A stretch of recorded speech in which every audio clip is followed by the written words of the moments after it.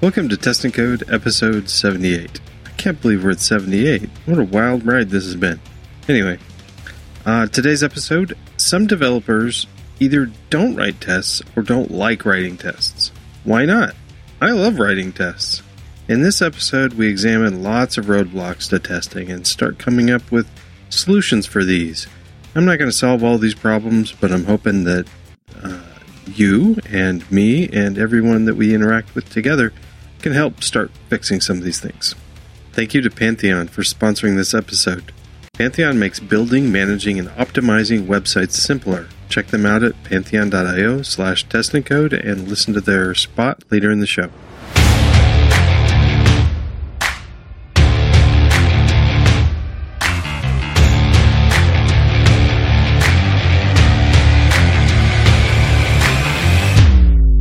Welcome to Test and Code, a podcast about software development, software testing, and Python.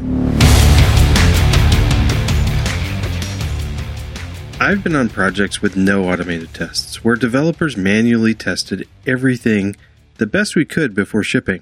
Sometimes it took weeks of test, debug, fix. Now this was really early in my career, and I don't like to work that way. I've also been on projects with separate QA doing a combination of manual and automated tests. It still took a long time to fix the stuff at the end, with bug reports mentioning tests that me as a developer I couldn't run on my system. I would try to reproduce the issue myself, and if whether I could or not, I would try to fix something and examine the code, and I'd hope that the QA test would pass on the next report, and we'd get reports daily at the end of the cycle. But, yuck. I don't really like working like that either.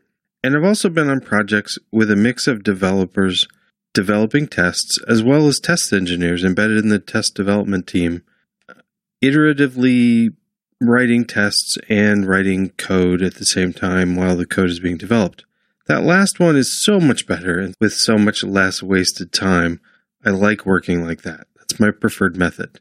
I've also developed my own projects, just side projects and stuff on my own. Some with very few tests, and some with full coverage of tests. The ones without tests, they kind of go by the wayside and they rot. The ones with more tests, I'm more proud of and more sure of the code with tests. I like writing tests. It's probably not surprising to you because I wrote a book about it, but why do some people not write tests? I can guess, but I thought asking might be a better option, so I did. I asked this on Twitter.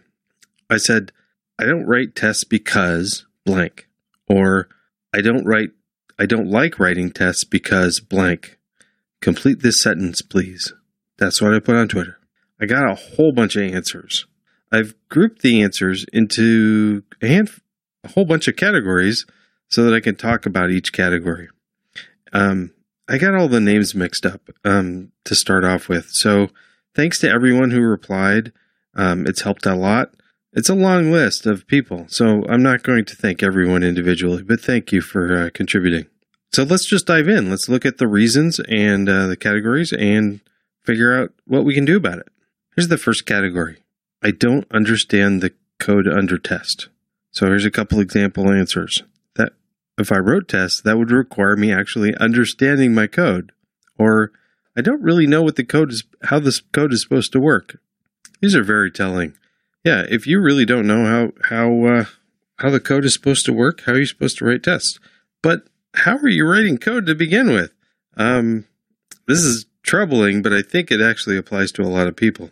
I don't really know how to fix this, but I think writing tests either after or during or before you write the code might help you understand your code better. So let's give it a shot. Next one is just I don't like a certain type of test. And this one is like I don't like tests that have lots of mocks. That was the comment. Well, yeah, me either.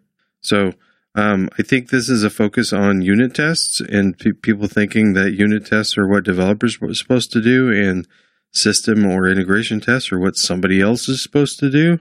But if you don't like writing tests with mocks, don't write tests with mocks. This next one is I think a very common thing. It's when you're excited about getting the code done and you think you're going to get back to the test, but you just don't. So here's a couple comments. I get excited about the problem and I just want to jump into solving it. It's not the right way to do things, but when I skip writing tests, that's the reason most of the time. And here's another comment. Just this little thing and then I'll test. Oh, and this and this. I think these are great examples of the reason why a lot of people advocate for test-driven development, because this attitude of I'm going to just do a little bit more code and then a little more code, it's hard to get back to making sure that your code works when it's so fun to write new code. Now, I personally don't follow the TDD thing exactly all the time. Of course I don't. But I do like to try to make sure, I like to think of it as, I can't remember who did this analogy, but it's like the mountain climbing analogy. So I'm not a mountain climber either. So it's just my mental model is you're climbing a mountain and you've got handholds and you're not quite sure which path to take.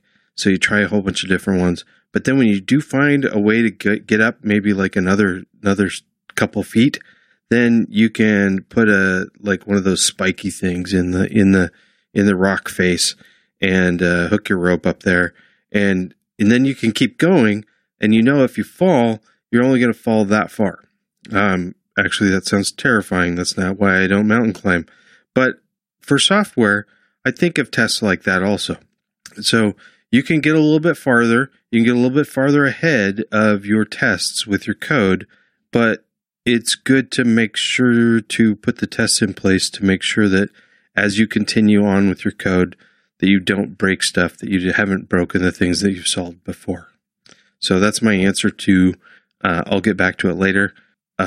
Be safe, be a safe climber, and stick those spikes in the whatever. Thank you to Pantheon for sponsoring this episode. Pantheon makes building, managing, and optimizing websites simpler. As the leading DevOps platform, Pantheon features the fastest hosting on the planet, automated workflows with dev, test, and live environments, plus pro development tools and easy integrations with GitHub, CircleCI, Jira, and many more.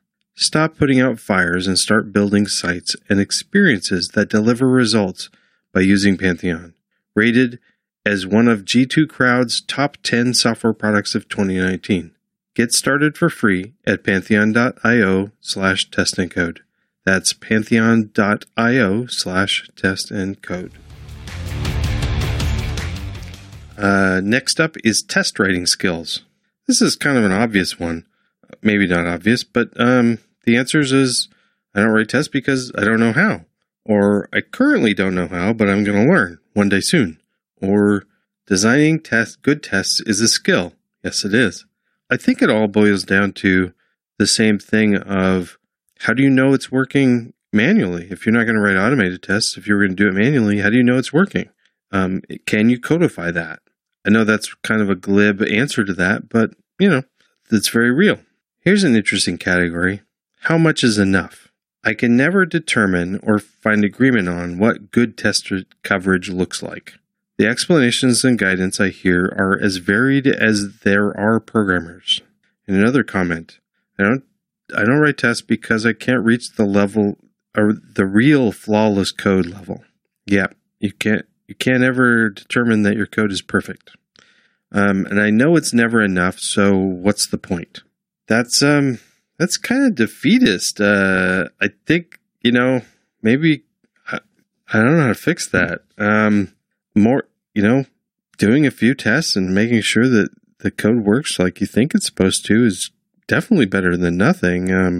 If you're really working for perfection, I don't know if software is the right career for you because we didn't really ever hit that. That's why we have versions and we keep adding things and fixing bugs. But I don't think that's really real. I mean, I think those are excuses. I can't get there anyway, so I'm not going to try. I don't think that's a real excuse. I think people are making that up because they don't feel like they have the skills to write stuff, or maybe they feel it's below them. I don't know. This next category is not the right time. And actually, I think there's something legitimate to this one. Here's one. I'm prototyping. Yeah. I've totally gone through a demo for a Django demo or some other web framework demo or some other thing, and I'm not writing tests for that. I'm just playing with stuff and doing what they call like a spike or something. I'm just trying stuff out. I don't think there's anything wrong with that, but set your spike aside or your prototype aside, and when you're going to write the real thing, write it with tests, I think. Here's one. My work involves programs that I will never see again after writing. What kind of job is that? Yeah, I'm always working with legacy code and working with the code that I've written 6 months ago or a year ago, even 2 weeks ago, that I'm like, what does this do? So, yeah, I don't really know how to relate to that one. Here's one. 95% of what I write is proof of concept, and speed of development is top priority. I think that's like prototyping. It's proof of concept. Yeah, if you're just testing stuff out, fine. But even that, how do you know it's working? And I think maybe you're testing manually and thinking that you're not testing because you're not writing automated tests. And for a lot of that stuff, I think manual testing is fine. I think it's good. Next up, code structure. This is another one of the excuse levels, I think, or maybe a misunderstanding. So I'm going to read a handful of these off. I don't test because my code isn't very testable. I don't test because legacy code I work with is untestable. That's blaming somebody else versus blaming myself. I don't know how to write testable code. Okay. I don't know how to convert my existing code so it can be tested. There's this whole testable code thing. Over-engineering at the beginning of the project. That might be project structure or... Anyway, and here's another one. All the code was written in the waterfall days and manually tested, and now it's completely untestable in agile short cycle days. So these are like, basically, I think my code is untestable. However, I think it might be hard. They think it's untestable at like a unit test level or a isolated function level, where you can just, test one function in isolation for the rest of the system. But there's a system there. How do you know the system is working? For legacy code like that, especially if it's a large project, I would not put that on myself of saying, I'm going to try to incorporate unit tests into the entire project. I mean, that would be a nightmare. But you can put in like, I am changing the behavior of the system. The code I'm adding is changing the behavior of the system in X ways. And I know it's going to work if I start in this state and I run this stuff and do this thing, then I'll see this other thing happen. If I can say that out loud, I can write a test for it. And maybe it's not like something I'm really proud of, that I think that everything else is right, but I think that's a great place to start. And I don't buy the code is untestable. If it's untestable, it must be unusable to users. How do users know it's working? And if users don't know it's working, how are you selling that? How is this something that you have a job to do? I don't buy that argument. I do get it if you're really focusing on the mocked dependency injection unit test world. I don't live in that world. I'm a pragmatist. If you have to test from a larger scope in a subsystem or the entire system or an API or something, do it. Testing is better than no tests. It sucks without automated tests. It sucks to have all manual testing. There must be some way you're verifying that things work at the end. You can automate that. Project structure. I pulled this out separate from the code structure thing because it struck me as something sort of different. So there's the comment was, there's no test infrastructure in the project due to its legacy nature. The cost of the initial work on it is high due to the project complexity, and there's no spare resources for that. Sorry? Yeah, that is... I'll bundle that into the next one. The next category, I should have just bundled it in anyway. Next category is time and budget. There's a whole bunch of these. Due dates don't even allow enough time for feature development, let alone tests. The clients don't recognize the value and therefore are unwilling to pay for the test development time. It takes at least 3 times as long to write a useful test suite of tests than the feature itself. Well, that's a time thing, but I think that's separate. I think that's a misunderstanding. We're just going to push it to production on the timeline anyway. I wish this wasn't real, but I know this is real for a lot of people. The timeline is set. It's going to go out anyway. What's the point of spending extra time testing? I'm sorry if you're there. I've been there. Nobody's yelling at me to get my test done. They want the feature by the date and not the tests. The client didn't want to pay for the tests. The client shrunk the test budget. We don't have time for tests. I'm working on an outsourced project and no one cares about the test in this case. And I think this all boils down to there's no incentives. The incentive structure is not there to write tests. Fast coding has incentives. Good testing, not so much. And that's where the misunderstanding, I think, is the crucial bit. Fast coding has incentive. Good testing, not so much. There's a misunderstanding that writing solid code with tests is slower than writing code without tests. This is not true. This might be true for a week, but as soon as if any project more than a week, you're going to deal with legacy code, even if the legacy code is the code you wrote last week. The code you wrote last week, if you're sure that the code you write this week is not going to break the code you write last week, you can code faster. You can write faster. You can take more risks. It's all about practice. I say write code with tests. It's always together. It's not code then test or test then code. It's together. Put all of your budgets together, and there isn't an option. If you're working in an environment where you get in trouble for writing solid code with tests, find another job. I know that this isn't realistic all the time, and I know that people have budget constraints, and I know that sometimes you're going to manually test some things because it's kind of working right now and you need to ship it, and you'll automate it later. Just make sure the later actually happens, or else your manual tests stuff is going to blow up into a pain in the rear. I'm going to link to a previous episode where I talked with somebody really in depth on this. This next category is hilarious, but I know it's real. I don't write tests because I don't want to know. If I look away intensely enough, bugs may disappear. That's kind of a joke, but under management pressure to release a feature, I find that failing CI is annoying. Again, I know this is real for some people. If you write a test and it fails, you're going to be expected to fix it. If you don't write the test, your CI will be all green. You're cheating. You know you're cheating. Just talk with the powers that be and management pressure, and you fight the man. We got to make things better. And also, I think you just, there's no silver bullet, but yuck. Sorry for that. We need to push management more to say testing and coding go together. They're not separate. They're the same. Here's one that, like, I know that I'm going to name somebody now. David Beasley.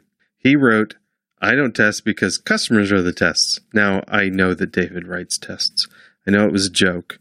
But, this happens. I think he joked about it because some people get good enough and send it to customers, and they only fix the bugs that customers send back.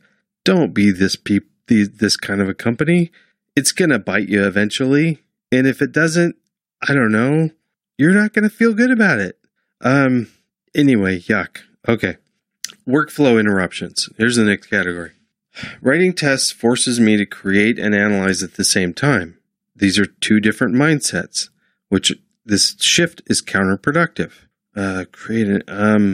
I guess I think of writing tests as a creative activity also. So, I actually have a lot more fun writing tests than I do writing the code to implement it. But, that's just me. Workflow interruptions. It takes too long to run, or the tests are slow.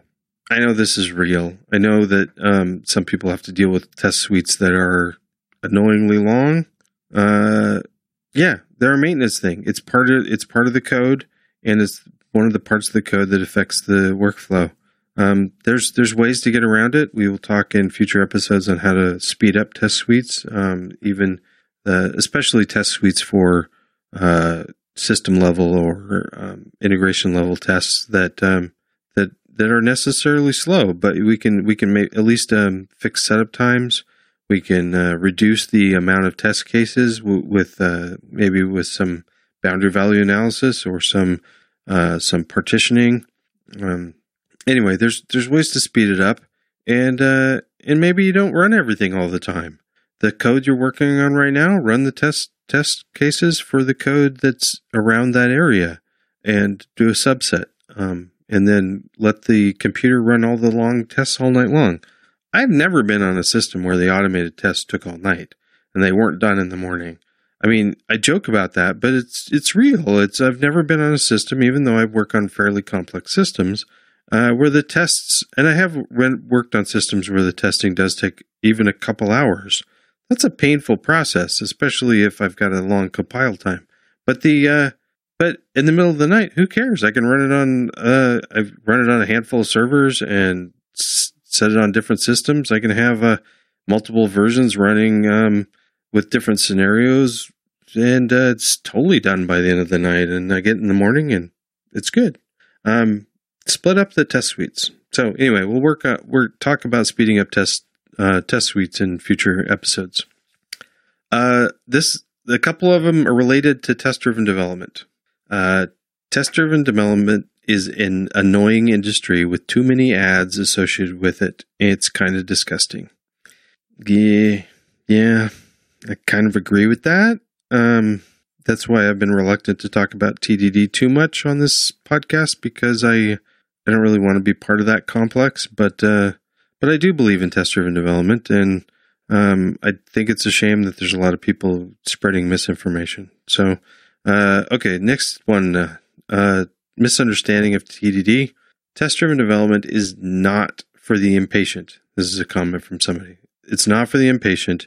It's for developers who want solid results. I am a very impatient person, and I want solid results. I want both. I write tests because I want both. I am a creative person. I want to write my source code. I want to be able to write it and figure out what it does and not have to remember stuff. That's why I write automated tests, so that I don't have to remember what it's supposed to do. Once I figure it out, it's encoded in the tests. And I want to be able to, I'm an author too. I like writing things several times, so I want my code that way too. I'm also not that confident that I'm going to get it right the first time. So I want to be able to write a first draft that works. Might not be pretty, but it works. I'll put tests in place around it, and then I can go back if I've got time, and I usually have time because I've done this so fast that I will rework it so that it's prettier. Or maybe next time when I add another feature, I'll go rework it. Refactoring when necessary. The red-green refactor doesn't mean rewrite your entire system all the time. It's when it's ugly enough to bother you and you're not proud of it, make it code that you're proud of. I am very impatient. I really want solid results. I think this is a misunderstanding of test-driven development that testing takes longer. I think it's because it's this focus on unit testing, but I don't do test-driven development with unit tests. I do it with higher level tests. I do it at whatever lower level test. I do it at system level tests. I do it at whatever level of test I need to answer the question, does my code work? I have put one of the categories off for a while that I need to come back to, and it is education. So I'm not sure why I put this off, but it's something I think we need everybody's help with. So why do people not write tests? Here's a few comments. I'm self-taught, and the free learning resources that I learned from did not emphasize testing. I just graduated from code school, and I haven't learned that skill yet. As a newbie, I was never taught how to do this. It's something I considered an advanced topic. Now this is me.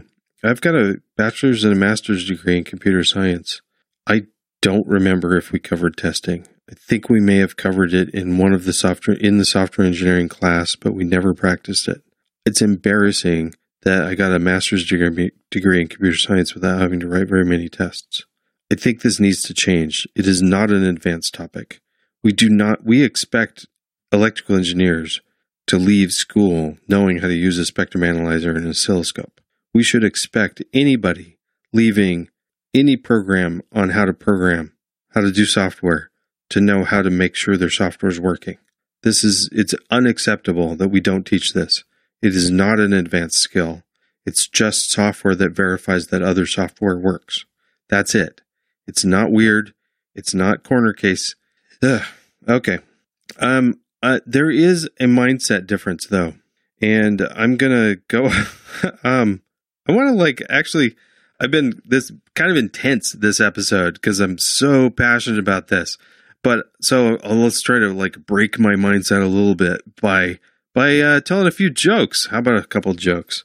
We do jokes on Python Bytes, and it goes over well. So I don't know who to credit for these because I find a whole bunch of references to both these jokes. Okay, here's one. It's the software engineer on the hill thing. There was an engineer, a manager, and a software engineer driving down a steep mountain road. The brakes failed, and the car careened down the road out of control. Halfway down, the driver managed to stop the car by running it against the embankment, narrowly avoiding going over a cliff. They all got out, totally shaken by the narrow escape from death, but they're otherwise unharmed.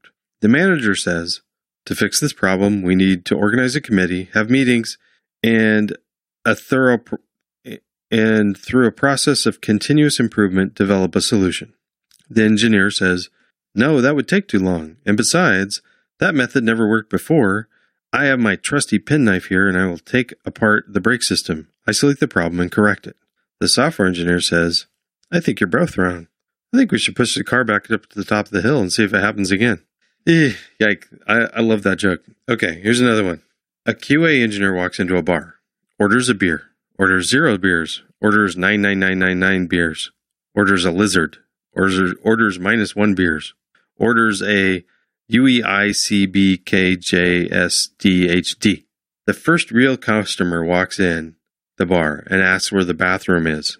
The bar bursts into flames, killing everyone. The second one I did find a reference on Twitter. That version came from Brennan Keller. So I think these are funny jokes, but they're a mind shift joke. They're funny because we think engineering, programming, and testing are different ways of thinking.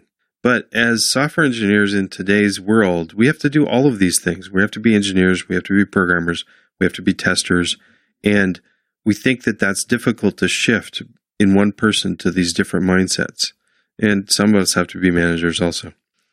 So what are the mindsets? The testing is that we try to come up with weird input to crash things. We're trying to break our software. In development, we're not really.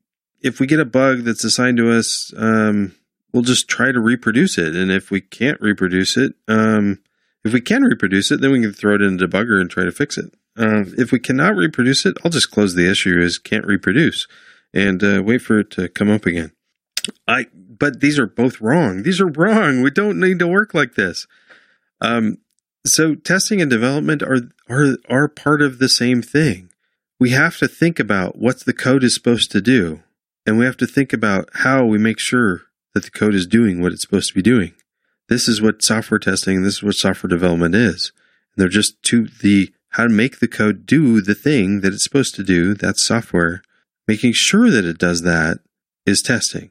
They're the same thing. They might live in different files, but it's the same process. It's the same mindset. It's the same creativity.